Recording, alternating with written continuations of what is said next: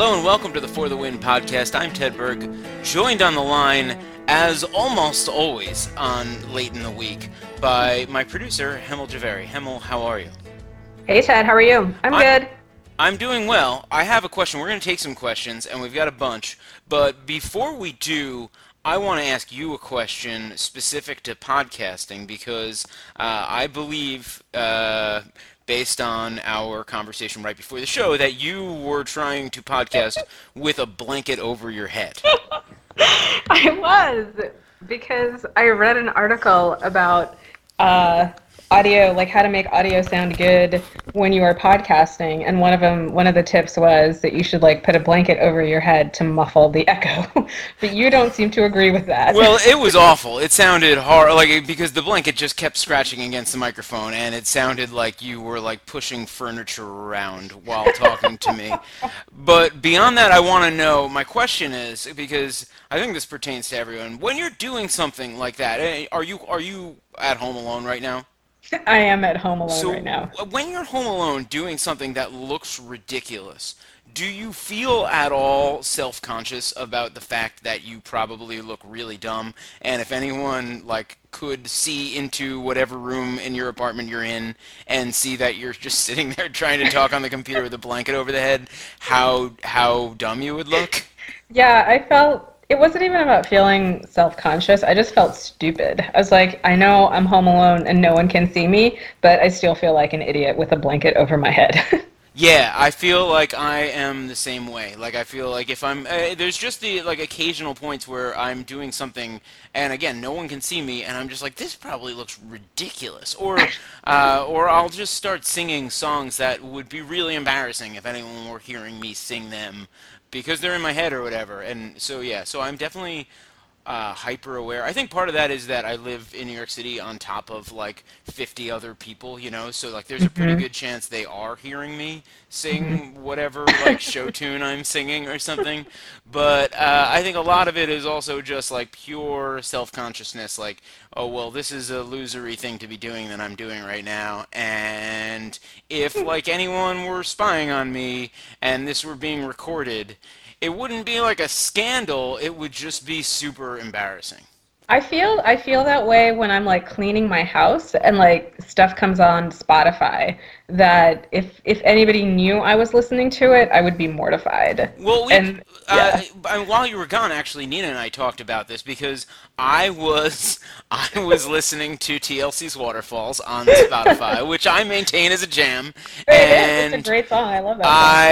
I have recently become very like fixed upon because I noticed it came on the radio and I noticed how cool the bass part is. It's got this really weird sort of slippery, I think improvised bass part that is great. And so I will maintain, conceiving a For the Win post about session players who performed, you know, excellently on various classic jams, and that's why I was listening to it. But our mutual boss noticed on Spotify because I didn't realize that I hadn't turned off the Spotify setting where people can Oh my God. and so our boss noticed and brought it up in our Slack room, and that was a little humiliating for me. Though I maintain no shame about that particular song, but what was really bothering me was thinking back to everything else I may have listened to that might be embarrassing over the course of like however long I've been using Spotify, which is a while now, and Yeah. so there's a I lot of still stuff that think comes it's. through Go there. ahead. Yeah. No, that's it. There's just a lot of things that I've listened to that might be considered embarrassing. You know, the Howard Jones' "Everlasting Love." There's just like a lot of times for me, it's like I'm trying to figure out like a very like I hear a song and I think like that would be a funny song to know how to cover on the acoustic guitar, and so then I will listen to that song like 40 times as I try to like plunk it out on the guitar, Mhm. and so then someone is like, why did Ted listen to Like a Prayer 35 times yesterday? I think first of all, I think it's bad form. Like it's like really really bad form to call somebody out for their Spotify choices. Like we all have, you know what I mean, those Spotify songs He that wasn't you. he wasn't calling me out. He was just like, looks like Ted's getting down over here and like and screen grabbed that I was listening to TLC's Waterfalls. Yeah, well, that's exactly what I'm saying. Like, I'm not really sure that that is the best way. I feel like, I mean, knowing our boss, that seems like something that he would do. And I don't think he intended to shame me, but No, no, me no. I don't think he intended as like to. But especially I don't know, I forget when TLC's I feel like that song came out while I was in high school, and it was one of those songs where it got played so many freaking times that you just started hating it, and it was like that yeah. song's lame, I don't ever want to hear it again. And so there was a long time when I never heard TLC's Waterfalls, and it was only like a few months ago when it came on Sirius XM Fly, that I was like, hey, this song is actually in fact fairly fly. I think you're trying to have a pretty good reason for why you've listened to like stuff multiple times. Like, oh, there's a reason that I want to listen to this because as a musician, like this is because I want to learn how to cover it, Because I'm or I ashamed. Because I'm appreciate ashamed. because you're ashamed. Exactly. There is no shame in just saying, "Damn, this is a good song," and I'm going to listen to Madonna's "Like a Prayer" 38 times in a row. Well, yeah, yeah. It's just that I don't know. At some point, like that, this has actually been a fixation of mine for a long time. Like I always think about it wouldn't be my a number one superpower if I could have a superpower, but I would love the superpower of being able to know what everyone is listening to on the subway. And that is because a lot of times I feel like I'm listening to something that someone might not expect of me based on, what I look like and what subway I'm taking. And I have noticed, like when I used to commute from Westchester, there'd be quieter times on the trains, Hmm. and you could sort of hear what people were listening to. And Hmm. sometimes it would be like this, like middle-aged businesswoman I am almost certain is listening to Slayer right now. Yeah. And that's awesome. Like I want to know every time that happens. So then I could talk to the people who have particularly interesting and I think unexpected tastes in music. I think that actually applies to a lot of people. I don't know what you would think of my musical taste. Like, you know me pretty well. You like, Uh, I mean, I feel like you're into like sort of like the singer-songwriter genre, but like good, not like I would say based on what I know, you have pretty good taste in music. It probably sways toward like the lighter side of things I would mhm, listen to, mhm. but I don't know. I feel like every time you talk about like you're into at least credible music. I think so. Like, I like to think that I have good taste, into credible music, as you call it. But I feel like every now and then I'll listen to something that, I mean, it might not be Slayer, but there's probably like a obscene amount of like Metallica on my playlist, which I don't think people would expect. No, that is not what I would expect. But Yeah. sometimes you need to. Well, a classic example. There was when I worked in the deli, there was a bookstore right next door, and the woman who owned the bookstore was a perfectly pleasant, uh, fairly like just sort of she was like she looked like a bookstore owner, I guess. There's Yeah. no other way. She was like a little bit nerdy. I found her attractive. I was 20. She was a little bit older, whatever. And she came in the deli all the time. And one time on my ride home, it was on the radio, and I could see her in the car next to me, and it was Rage Against the Machine's "Killing in the Name of," the Yeah. part where he just starts repeating a phrase I can't say on air. F you, I won't do what you tell me. And she was like going at it in her car, singing along with that. And it was just like, that is, now I, like, that has just flipped me from like, this lady from the bookstore is pretty cool to like, I am madly in love with this woman. I think that's awesome, and that's exact. I think that happens with a lot of people. You gotta have at least something to, especially Yeah. like to like get angry about and be able to like unleash that anger. Well, let's unleash the anger on some of the questions we've got Let's do it. from the internet, from our colleagues, from Twitter, from wherever. And one of them, the first question I should say, was about our iTunes feed, which we are currently struggling with and working Hmm. on figuring out. There's not really a lot more to add on that one, other than I hope that we're on iTunes again soon. This show is still there; it's just not updating right now, and we are certainly trying to figure it out. I can't promise. I mean, you would know better than I do when that's coming, but Hopefully soon, but if anybody is listening on SoundCloud and has knowledge about RSS feeds, please DM me on Twitter because Yeah. I could use some help. We're working on it. We We're come working from on it. the editorial side, not necessarily the production side. So next question, real question, comes from our colleague Maggie Hendricks. She wants to know if we will help her move this weekend, and I am going to say no. I'm also, well, I'm going to be maybe because if she's going to pay for me, Maggie lives in Chicago. If she wants to pay for me to like fly out to Chicago and hang for a couple of days, I will happily help her move. I don't want to. I mean, I like Maggie. I like Chicago. It would be fun to hang out, but I don't want to help anyone move. I just moved. I just moved last summer. It's awful. Moving is like the most stressful, awful process. I think that now I am now going to live in this apartment for the rest of my life, so I never have to move again. When I moved out of my mom and dad's house and into a townhouse that's not that far from them, I think I stretched out the moving process for like 8 months because I would just take like little bunches of stuff, like from my old house to my new house. I highly recommend that. That's Yeah, actually, it was not bad at all. we had like a week, and so and we were moving right next door, so it wasn't so bad because it was just a matter of like putting all the stuff in big plastic garbage bags and taking it down 4 flights of stairs. But I went down and up the 4 flights of stairs like 1,000 times over the course of a Oh, week, and so great workout, but not a fun activity. And no, then I think moving in New York is definitely more difficult than the suburbs. for sure, for sure. But All right, let's go on. This is from our man Dennis has a podcast who frequently supplies the questions as a podcast host knows the deal and knows that we need them and listens. So shout out to Dennis. He says, "I hit a hole in one once. I caught a home run, but no one cares. What's something you've done that's awesome that when you talk about it, no one else seems to care about?" I feel like this is basically the story of my life is doing awesome things that no one else seems to care about. So I wouldn't even know where to start. Do you have anything? oh God, that's a really good question. Um, because I think, well, he's picked really good examples of like, I hit a hole in one and I did this awesome thing.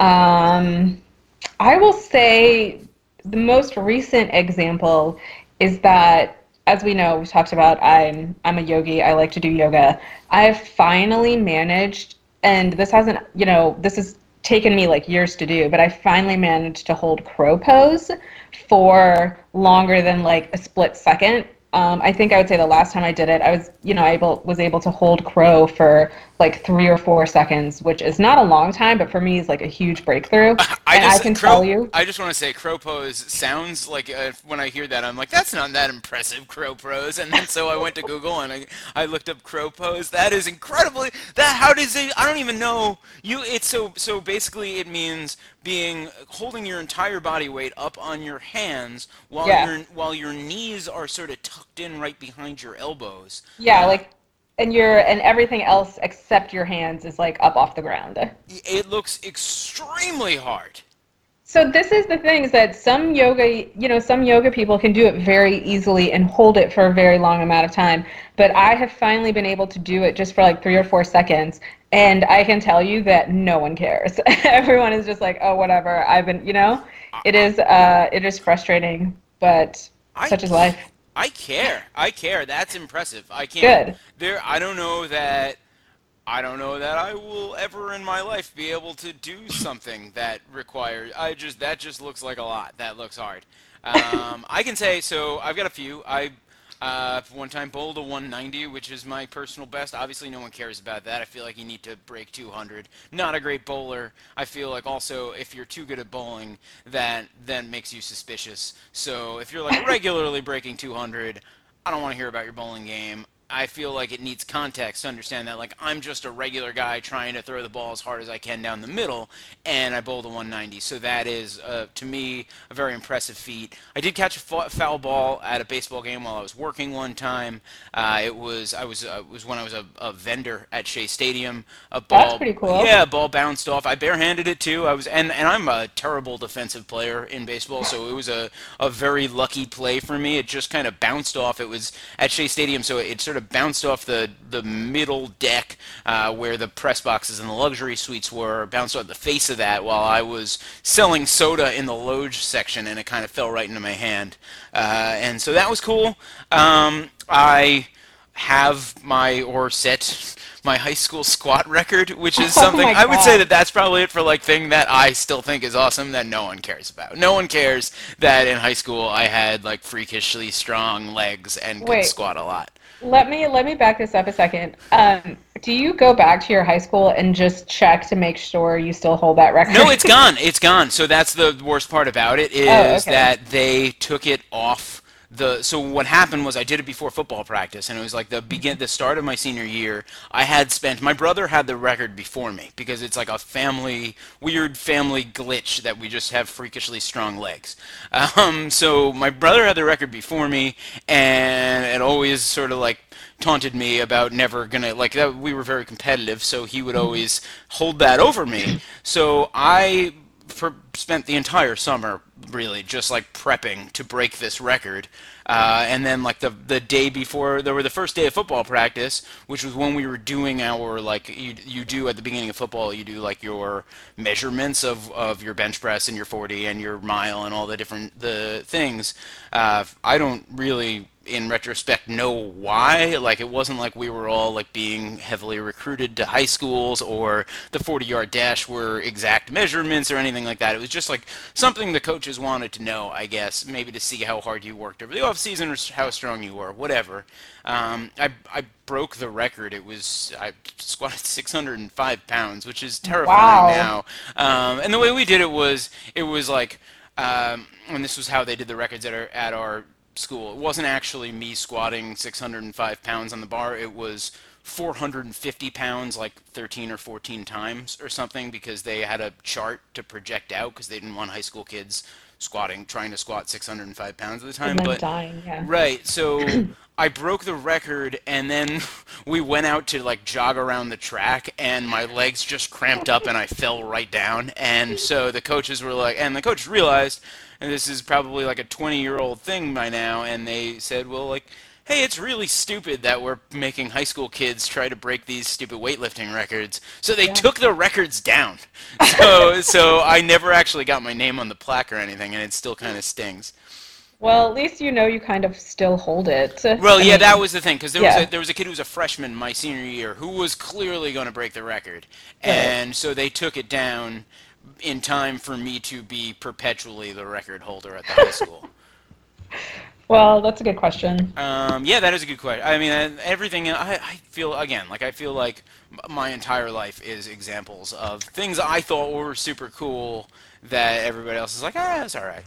You know, Um, this happens when my sister cooks a lot, and she's a great cook, and she tries really hard, and but she'll always come at me with like, "Well, don't you think this white sauce is amazing?" And I'm like, it just tastes like cheese and it's good." So she does that all the time. Like she thinks that like, you know, she's got cooking examples of things that she's done that are awesome that I feel bad because not only can I not tell the difference, but I don't care that much. Right, I have that for sure. Like I feel like I have, I barbecue a lot. I feel like I have got pork ribs, baby back ribs, or spare ribs, like down to the level where it's not like I could be entering these barbecue competitions and winning. But if you went to a barbecue restaurant and got ribs, and the ribs that I produced came out, you would have no idea that they weren't from a professional barbecue place, and you would probably say these are good ribs. And so for me, that's like an accomplishment that I can now prepare ribs that way. It's extremely easy,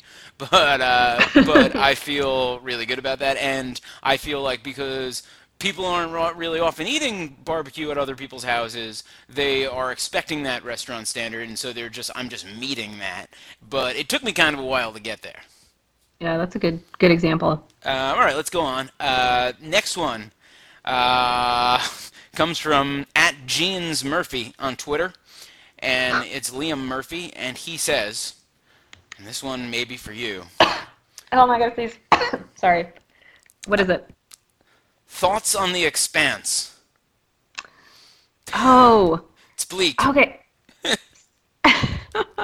Wait, so what is he actually talking about? Is I he th- talking about on just like the general void that is the universe, yeah, I or think so. I think it's a dark question.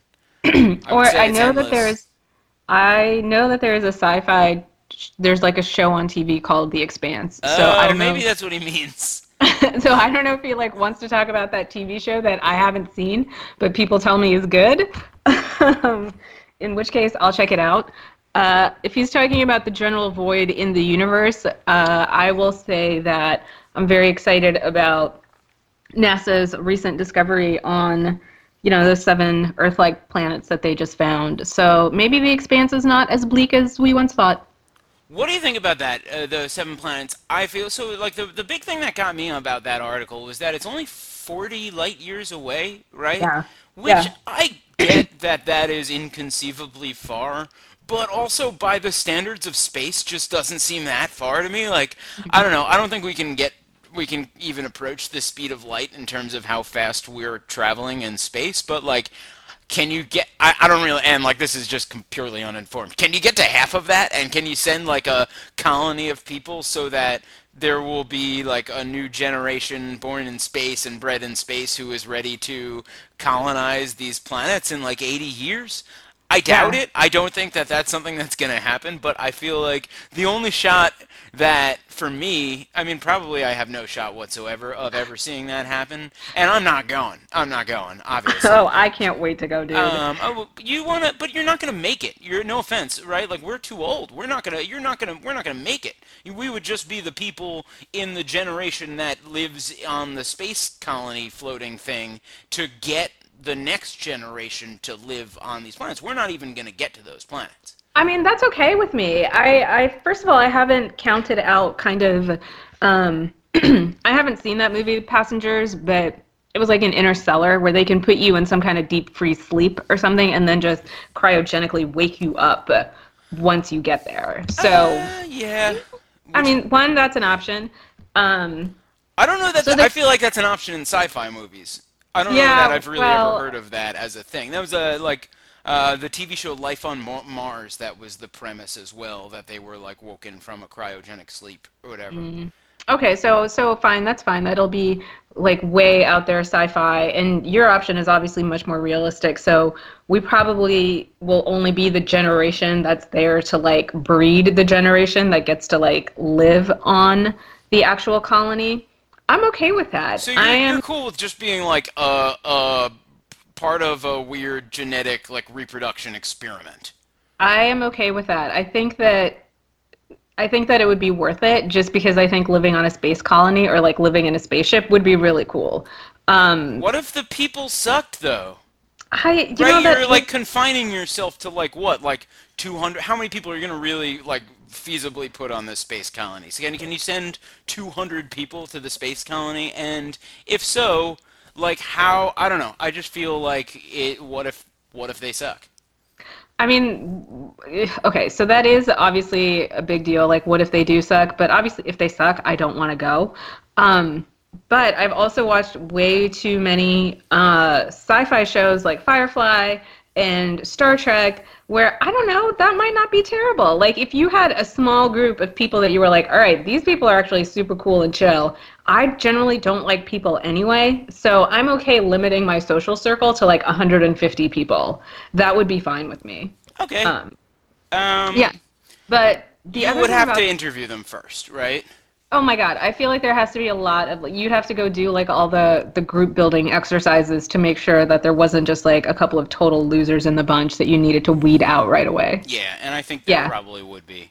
yeah, My point was just like I want, if that's gonna happen, I need for that to happen now because it's the only shot of me finding out what happens when we get there in my lifetime, right? It needs to happen yeah. now. I don't really care if it happens 80 years down the road. I'm not gonna be here to see it, so I want to know by like the time I turn 110 that people have just gotten to this new colony of planets which might not even have oxygen in their atmospheres, and like there's a pretty good chance it feels like you get there and you're like, oh no, it's methane, and then you can't live, right? Well, I So mean, I hope they would figure that stuff out before they sent a spaceship full of people no, over there. I don't have time for that. I don't have time for that. Um, Just send them out, and if it doesn't work out, I don't know, turn around and then have a whole new group of people like 160 years later get back to Earth, like, oh, what happened here? And they're like, oh no, it still sucks. so I think, but the other interesting thing about this discovery that NASA is like super hype about is that it is, could have water, which means that it could actually have alien life.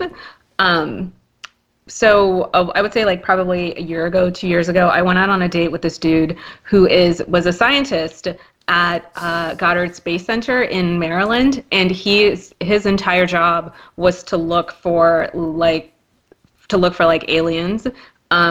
And he was really adamant, and not in like the little green men kind of way, but very much like, there will be a planet that we will find that will have water, which will be capable of just like sustaining life. Like, not that we're going to find aliens like you see in the movies, but alien life forms. He was utterly convinced that just because of like the massive scope of everything out there, that there were so many planets capable of supporting life that life already had to be starting. So Yeah, I feel like he was right. I'm 100% on. I agree with that. Like if you think just in each individual galaxy, there are an impossibly high number of stars we will never be able to count, and then we don't even know how many other galaxies there are, right? So somewhere Right. out there, like how it just seems extremely presumptuous and like geocentric to think like, no, this is the only time this has ever happened. There's been like 30 trillion planets out there, and like Right. life only worked out one time. Come on, like there's no way. So That was really his point. He's like, the numbers just don't add up. He's like, the yeah, numbers would suggest that, but he was certain that within like 10, 15 years we were going to find a planet that had like microbial life already living on it. So yeah. I mean that's I cool. think he's right. I mean I would defer to the scientist on that, but I just want to say I agree. Yeah, I was like, he made a very solid case. All But we right. only went out twice, so unfortunately, we'll never figure that out. All right, fair enough. Outside of the science part, just not interesting enough, I guess. I mean, Um, he just lived too far away. He was like in Maryland, and it was like a 90-minute drive. well, yeah, and I mean, you guys are talking about the scale of like the entire universe, and you're like, ah, no, Maryland. Um, Well, it's really far. yeah. Anyway, all right, next question. Driving that area, forget about it. Okay, this is from Griffin Gold, who's at Griffin Gold underscore, and he says there's a big debate going on in his office right now. Uh, which child? This is I don't know that either of us is qualified to answer this. Which child has the most pressure to be like their parents? I guess he means in order of like birth, I Well, suppose. I mean, is he more specific? Like which No, child, that's like, he says. I wonder what the debate is like in his office. It just says which child has the most pressure to be like their parents.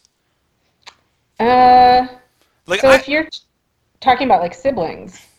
yeah, like siblings. Like so, I would say in my house, and this is no state secret for us. Like my brother, my older brother, as the first child, was clearly under the most pressure. I don't Mhm. think that he was under pressure to be like my parents. I think he was under pressure to be what my parents hoped for in their kid, right? And so, Right. like, and I was the youngest of three, and my parents will happily admit this. They invested so much in like my mom's friends' kids had both gone to Yale and they both played the clarinet. And so my mom started my brother playing the clarinet even though he had no real interest in playing the clarinet just because she was like, well, this is the path to To Yale, going to yeah. Yale, to going to great Yeah. college. My brother, as it turned out, was completely brilliant and a terrible clarinet player, but wound up going to MIT. Like it worked out.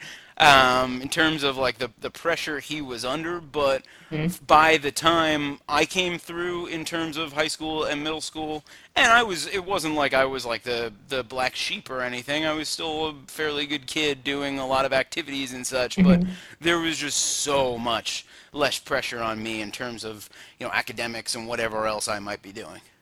I think I agree with you. Wait, so what's the age difference between you and your oldest brother? So he was 8 years older than me. Okay, so he was a decent chunk older. My sister and I are only about 19 months apart, a little less than 2 years. And I'd agree with you because I definitely think the older child has a lot more pressure to be like, I don't even like, I think to be not even like their parents, but like you said, just more pressure overall to be like a better person. Because and it wasn't even like, there's no we don't have there's nobody else. It's just me and my sister. Hmm. And even in like that 19-month span, I could say that being the youngest, there was a heck of a lot less pressure. Like they tried a bunch of stuff on my sister, and she's much more responsible, and she's very much the like taken over like the matriarch role for our family. And I don't have any of that pressure. And it never trickled down to me. I think part of it just might be that I was a rebellious kid and never wanted it. So yeah, I would agree with you. I definitely think it's the older child. Yeah, and I would say like it was in my family. So I have my older sister is 4 years older than me. She was right in the middle. I would say it was like a little bit less per kid, and Hmm. that my brother and my sister just for being like the high school age when you get like for most of my childhood now, like starting when I'm 7 years old, one of my siblings is a teenager, and teenagers are just pains in their parents' butts. So, like, I was able to sort of fly under the radar by my sister and my brother being Hmm. sort of just like every other loud, obnoxious teenager. And then by the time I got to that point, I think that my parents, they obviously cared for me a ton. It Right. wasn't like, but they were just less likely to be super upset over whatever went wrong. I feel, my sisters left for college like right around my junior year. So my junior and senior year were totally chill. I remember that they were just so hyper protective while she was still in high school. And we couldn't, like, we had all these restrictions. Like, we couldn't go out after dark or we couldn't go out with boys. Like, it was just insane. And then, like, the second she went to college, it was like none of that mattered. And I got to do whatever I wanted. That is dope. Yeah, I mean, Yeah, it yeah, was pretty dope. and I think that actually worked out. Like my brother, when he went to college, he did a lot more partying and did like I think he went a little bit further out than I did Hmm. because I got some of that out in high school. Yeah. Whereas for him, it was like he was like on the straight and narrow until the day he got to college, and then he got to college and it was like freedom, and he sort of like and again like did fine, graduated everything, but I think that it was just a different the different experience growing up just made for different reactions once we got there. And again, like that's not too. I mean, my parents would say exactly the same thing. No, I agree with that. I think that's fair. The only other scenario I could see would be that if the older children turned out to be just like a complete waste, then all that pressure gets put on the youngest. That So yeah, so had your brother, not gone to MIT and your sister had maybe dropped out or whatever, you might have faced a lot more pressure. that is certainly true. So I respect to my older siblings for like being pretty good at it and taking a lot of that on. I mean, Yeah. and with my sister, I think like even to this day, she lives closer to my parents, and so like a lot of the things that my parents need, she's just taken care of, and I don't get Yeah. looped in on. So I appreciate that too. Rocket Mortgage by Quicken Loans proudly supports the For the Win podcast. When it comes to the big decision of choosing a mortgage lender, it's important to work with someone you can trust who has your best interests in mind. And with Rocket Mortgage, you'll get a transparent online process that gives you the confidence to make an informed decision. Don't waste time searching through stacks of paperwork. With Rocket Mortgage, you can securely share your financial info to get a mortgage approval in minutes. You can even adjust the rate and length of your loan in real time to make sure you get the mortgage solution that's right for you. Whether you're looking to buy a home or refinance your existing mortgage, you can lift the burden of getting a home loan with Rocket Mortgage. Skip the bank, skip the waiting, and go completely online at quickenloans.com/FTW. That's quickenloans.com/FTW. Equal housing lender, licensed in all 50 states. NMLSconsumeraccess.org, number 3030. We got a couple more. This is a good one from our man Charles, a Mhm. colleague and former podcast guest. He wants to know, and I think this has a significance to both of us. He Mhm. wants to know, why are we still watching The Walking Dead even though it's clearly jumped the shark? And he adds, and yes, I'm aware, jumped the shark, jumped the shark. The phrase jumped the shark, he means jumped the shark like 20 years ago. I kind of want to tackle both halves of this. But first and foremost, The Walking Dead, which I actually haven't seen the last couple of episodes just because I was traveling, but I've got them DVR'd. I'm totally going to watch it.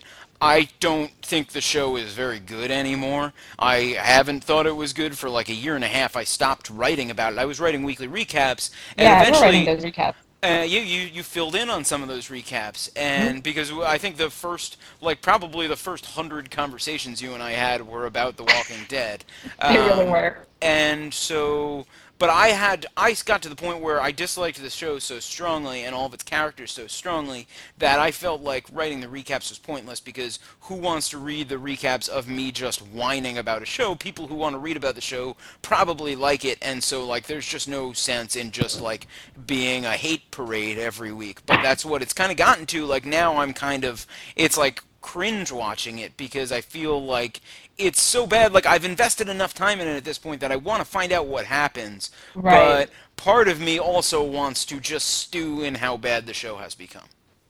So this is difficult because the easy answer, like why am I still watching, is because I'm invested in how it's going to turn out, right? Because as terrible as it is, I do want to know what happens to these characters in the end. My only like rebuttal for that is that I started watching The Walking Dead. Like I watched the first season when it first aired, and then I stopped midway through the second season because it was just trash, right? It Hmm. turned into this weird melodrama where they're like on a farm and she's pregnant, and it was just a miserable experience. And at that point, I hadn't really invested too much in it, so like I dropped it for 3 years. And then I think around season 4 or 5, everybody was like, no, no, no, it's really good, it's really good. You just have to push through the second season. Part of that, so I think that that hope is still there, that we might have just had a couple of terrible seasons and we might get one really good season.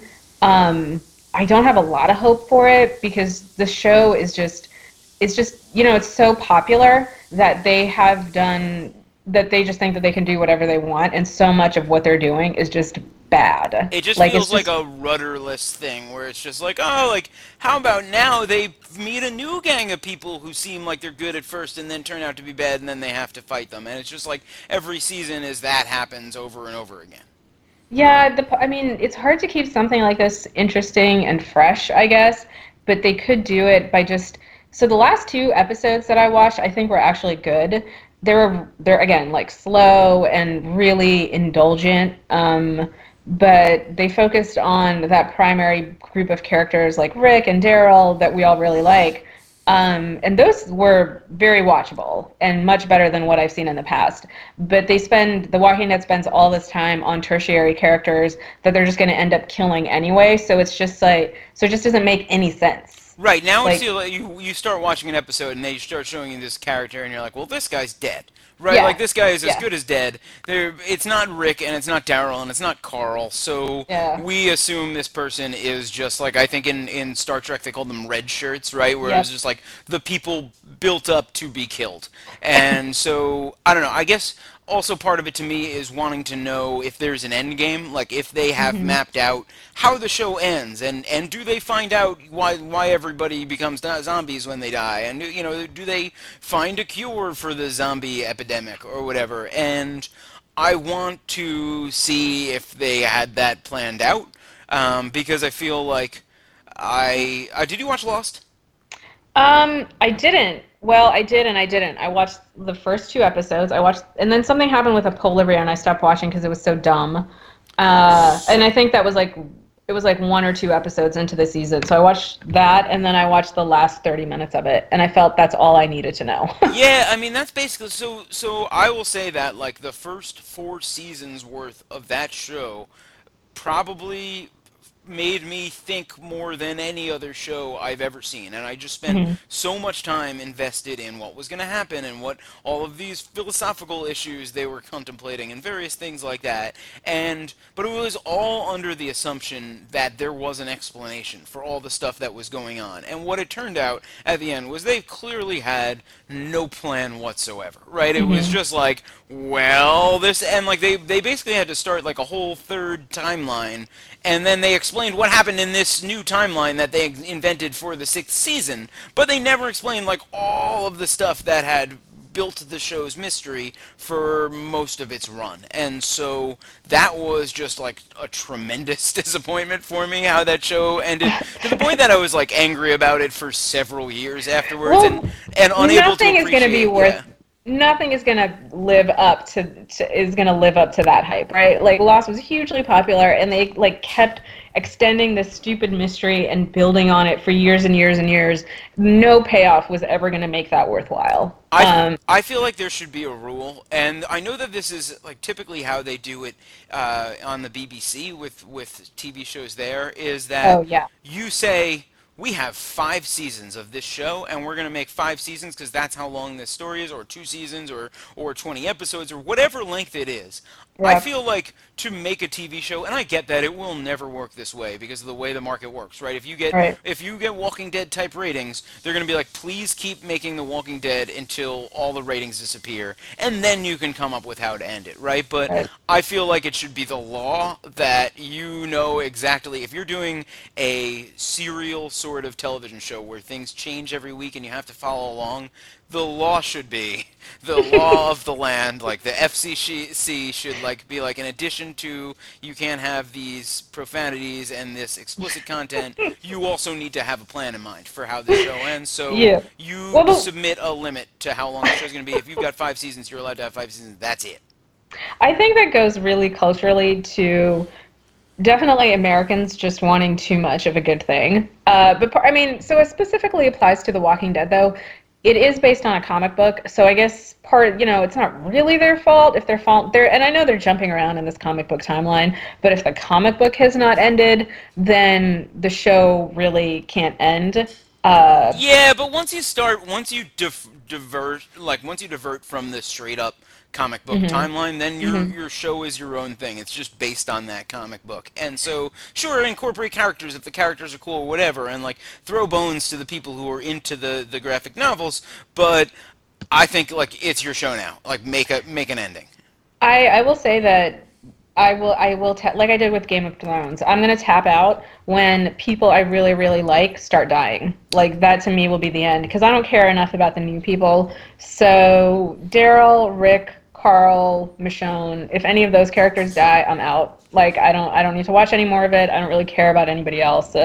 I'm Well, sick so of Carol, so if she dies, I'm okay with it. I feel Like like that's kind of what happened to me, and where I stopped was when they killed off Glenn and Abraham, who were like yeah, two of my favorite characters. Spoiler alert: they kill off Glenn and Abraham. Sorry, it's like it's several months old now. If you're still concerned about spoilers, I apologize.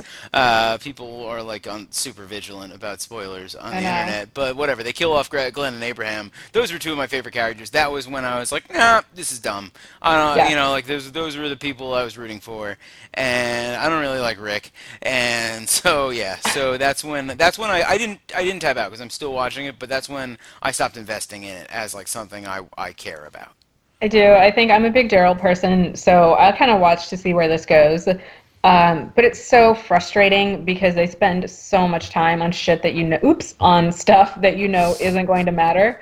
Um, Chances we edit that out, we'll see. we'll see.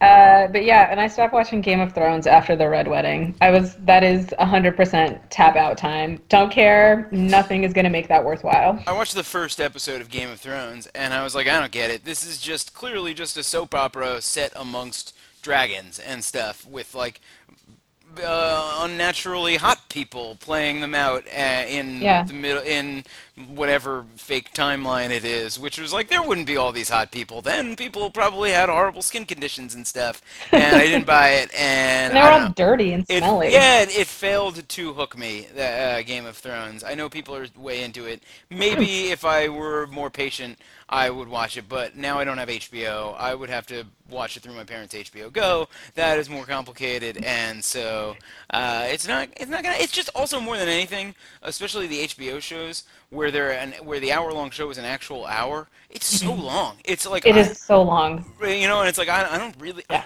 I mean like it's not like I'm doing awesome stuff all the time, but like I don't really have the 300 hours or whatever I'm gonna need to catch up on Game of Thrones at this point. So it's just I mean not 300, but I don't know how many seasons they've had, but maybe it's It's 100 hours, and I'm not putting that in. Yeah, I don't think that unless it really grabs you right away, it's not going to be worth it. So my question for you is there a show that is like a cultural phenomenon, like Game of Thrones, or something that you just don't understand, that you or you just don't think is that good? Like for me, it was Mad Men.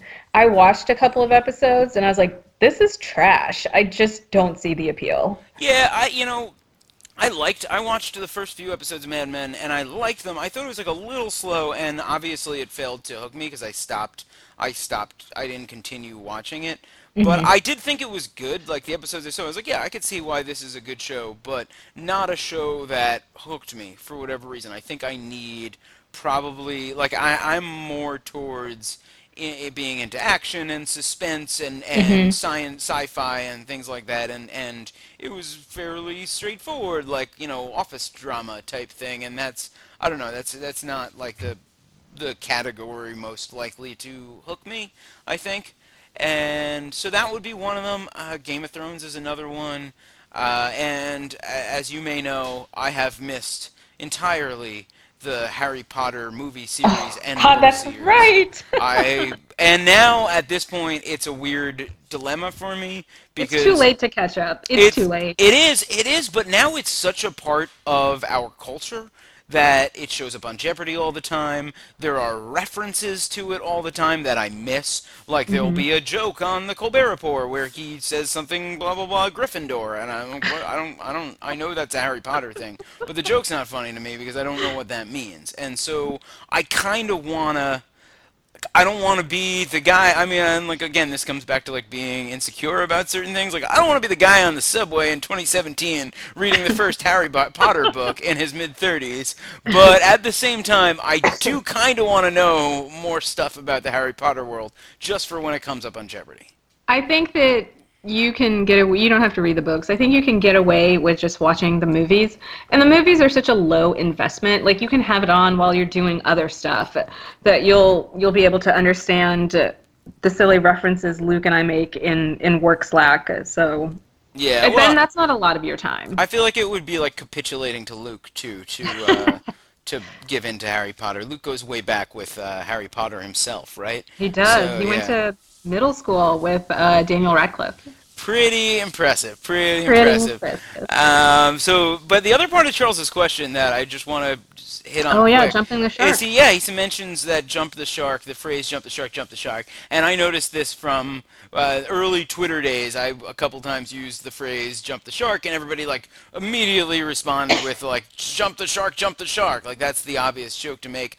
I don't feel like that's the case. I feel like that expression, and for those unfamiliar, it's like an early internet thing. There was a site called jumptheshark.com. It may still exist in some form now, but it tracked when TV shows essentially got bad. And usually, and I think it's a very specific thing that happens to TV shows, and it's the same phenomenon we talked about, where when there's no end game in mind, and when a show gets good ratings and it feels like it needs to just continue for the sake of the ratings, eventually you run out of stories within the normal realm of that show, and you have to start Right. doing stupid stuff or stuff that's far off base for the show to keep people watching. And so the example, the term jump the shark comes from an episode of Happy Days where Fonzie, I believe wearing a leather jacket and smoking a cigarette while water skiing, water skis himself over a shark. He jumps a shark, and so Arrested Development played on that because they had Henry Winkler, and he when they started selling ad time within the episodes,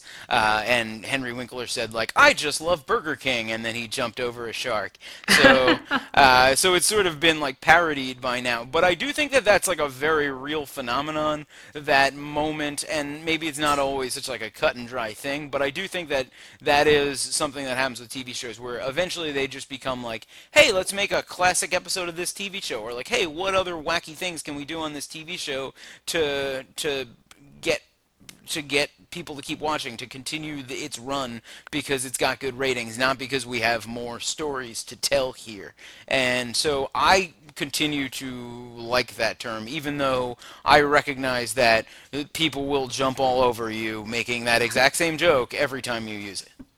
I will say that I actually had not heard that expression until recently. And by recently, I mean maybe in the last like 5 or 6 years, just because I missed whatever window where people were actually using it. Um, so it's still new to me. I would not use it I think it still applies, especially to like TV shows and serials, but I would not use it in everyday conversation. I feel like it's such a universal thing that happens that I have even applied it to people. Like that guy I was friends with, and then he jumped the shark. Like he was like, oh, he was this crazy party guy, and it was fun to hang out with him. And then he went too far. That guy jumped the shark. I I feel have like, not done that. yeah, I feel like I feel like it's a perfect term, and I don't care if it's old. I love it. I don't still again, I don't use it on the reg, but I appreciate that Charles brought it up because I don't feel like we can allow one silly joke about use of jumping the shark to ruin what was a very useful term to me. I think it still applies, though. I think maybe is there another expression though that would sum up jumping the shark? See, I don't think there's anything we can replace it with. Time magazine said this is from the Jump the Shark Wikipedia page, which is a thing. It said that like in movie sequels, for whatever reason, they use the term "nuke the fridge." I Oh. believe that's a reference to. Oh yeah, now it says it in the next one. A reference to the fourth terrible Indiana Jones movie. Oh, And right, where he like um, hides in a refrigerator or yeah, something. and Yeah. so like that would be the term for when a movie series gets too dumb, which certainly happened with Indiana Jones. That was an abomination, and so maybe that. But I think jumping the shark is a great one. I think it's a good term for that. It just I know what it means. Maybe it's because of when I started reading the internet, but I know what it means, and I feel like great example actually on the Wikipedia page for Jump the Shark. It says, in January 2017, Frankie Boyle, writing in The Guardian about the election of Donald Trump, wrote that, quote, democracy has jumped the shark. And again, I know exactly what he means by that. I do know exactly what he means by that. I would say one of my other favorite like movie criticism terms is fridging and that refers to when you find a woman who's been like violently murdered, and that gives like the male character his, reason for exacting like the killing spree that he's about to go on. But it just means that Memento, The Fugitive, there's a yeah, bunch. yeah, it's just, and you just like fridged her, like, because apparently I guess you can Wikipedia it if you want, but it comes from, guess they found a woman cut up in a fridge, and it just happened a lot. So Yeah, I buy that. That does sound like something that is a useful term. it's very. We got a couple more. We'll go Oh quick. wow. These are both from, well, one is from Gabe Lax, who's our baseball editor at USA Today Sports, and a friend of ours, a guy who sits quite close to you in the Tyson's office, and with whom I just ate dinner last week in Gabe? Tampa. Yeah. Gabe's not in the office a lot these days. Gabe, man, where you been? Well, he's got a good question, which is, are you even a sports fan if you don't get mad about sports? Also, by the way, Oh, he's been in Florida. I just saw him there. That's where he's yeah, been. I imagine he was at spring training. That was a joke. But are you even a sports fan if you don't get mad about sports? No, No. no. I feel like yes. I feel like I no longer get. I used to get so mad about sports. I don't. I still like sports a lot. I still care. I still follow passionately the sports that I like, and they just fail to make me mad anymore. What? I don't know. Like there'll be little things about it, or like especially parts of like the discussion around sports that make me mad. You know, like the wrong approach to things, sort of like backwards thinking in sports and strategy, Hmm. things like that. But like ultimately, I don't like growing up. It was like I would lose sleep about sports, and maybe this is the perspective gained from this job, or maybe it's just the perspective gained from time and being a, I hope, full-grown man. That it just like if a team I'm rooting for loses a game, I'll be upset, or not even upset, just like mildly disappointed for 10 minutes, and then it's like, what's for dinner? I think, well, mad. So I would say that if you don't get emotional about sports, you're not a sports fan. But I get very anxious about sports. So like yeah. while the game is going on, and that's I think the appeal to me is like Hmm. I just get so sucked into it that then like I'm chewing on my finger, I'm pacing around the room, like I do get worked up while it's happening, but then the game ends and I can cut it off. It takes me a little bit of time to be able to cut it off. There have definitely been, and it doesn't happen as much as it used to. Like there, like you said, like there used to be, you know, losses that were like devastating to me, and it would be hard to go to sleep and like function the next day. That doesn't happen that often, but I will still get mad about sports. Like if I had been watching the Super Bowl and I only caught the tail end of it because I was in India, I was still pretty mad about that Super Bowl. That was a pretty maddening Super Bowl. Yeah. I would say like when I was 7 years old, 1988, and Ron Darling got lit up in a playoff series against the Dodgers, and the Mets would not advance to the World Series. It was like the first time I ever followed a sports team closely. I was 7 years old, like I said. Hmm. For whatever reason, I punished myself by sleeping on the floor of my bedroom, refusing to sleep in my bed because like I wanted for whatever reason to like endure the pain that I was now assigning Wow. to Ron Darling, my future coworker. You were such a masochist at 7. Yeah, it was just like, and like I was just laying on the ground, and I think my dad came in like, "What are you doing?" And I was like, "I hate Ron Darling." I Uh, was I was probably a little bit older than you, but I think it was might have been 1989, 1990 when Joe Montana, the 49ers lost to the Dallas Cowboys in like quarterfinal playoffs of NFL playoffs. It might have been 89. And I stopped watching football for like 7 years. Like I was so devastated that I could not watch any more football. Like I was just done. Like that was so upsetting to me. why you were really into Joe Montana? Like I that was your we team? were we when we grew up, we when we first came to America, we moved around a lot and we spent some time in Oakland. So like we were big 49ers fans for whatever reason. And then we had moved to Well, because Virginia. the Raiders were in L.A. at that point, probably, right? Yeah, so it was the San Francisco 49ers. And that love has just like carried like throughout my entire life. Like the 49ers will always be my football team. All right, well that's good. You don't want to be a Redskins fan. No, I don't want to be a Redskins fan, so. Last one comes from Nina, Okay. who is our boss, our editor. She wants to know what was the best sandwich you ate during spring training so far. Hemel, what was the best sandwich you ate during spring training so far? I don't think I've had any sandwiches. I think that's a very specific question to you. You were out on the road. Does feel like a question to me. Yeah. I would say I had a bunch of pretty good sandwiches. I didn't have any sandwich where it was like that blew my mind and I need to sing its praises. I had a really good torta in Orlando at a place that obviously used to be a Checkers and had now turned into a torta place. I find the reconstructed fast food architecture like a very interesting phenomenon as well. Just like that, you can have this thing that's like it's clearly a Checkers, and now you've got really good like homemade tortas coming from people who know how to make tortas, and that was a really good sandwich. That was probably the best one. I had What several. is a torta? Oh, it's like a Mexican sandwich. It's Oh. just the bread they use is like a soft sort of typically I think like homemade. It's a Mexican style of roll, and it usually has like this had um, this doesn't appeal to you, but it had a piece of like thinly sliced breaded steak on it, as well as like beans, avocado, lettuce, tomato, white cheese.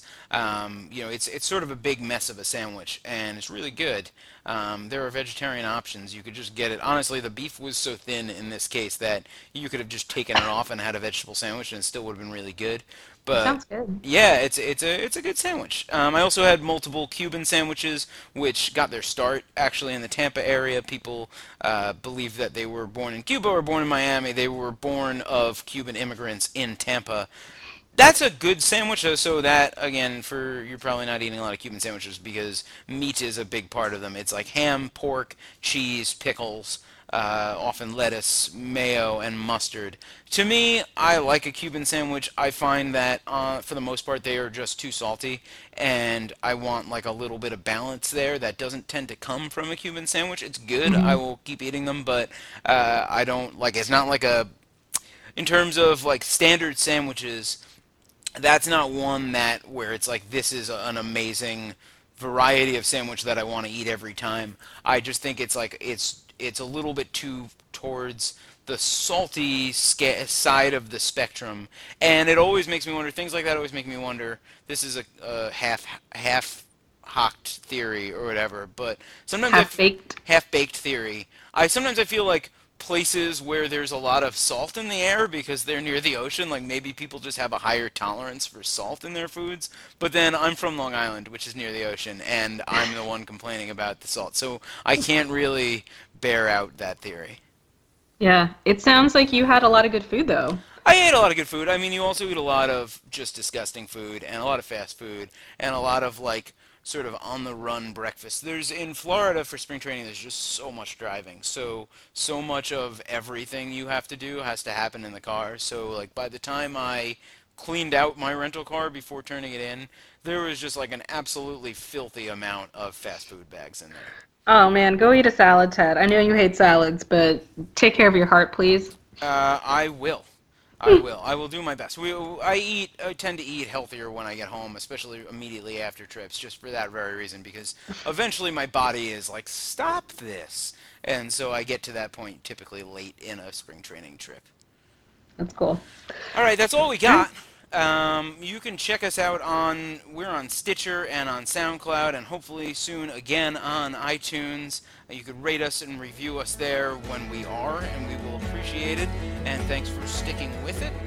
Thanks for all the questions, and Hemel, thanks as always for joining me. Thanks for having me.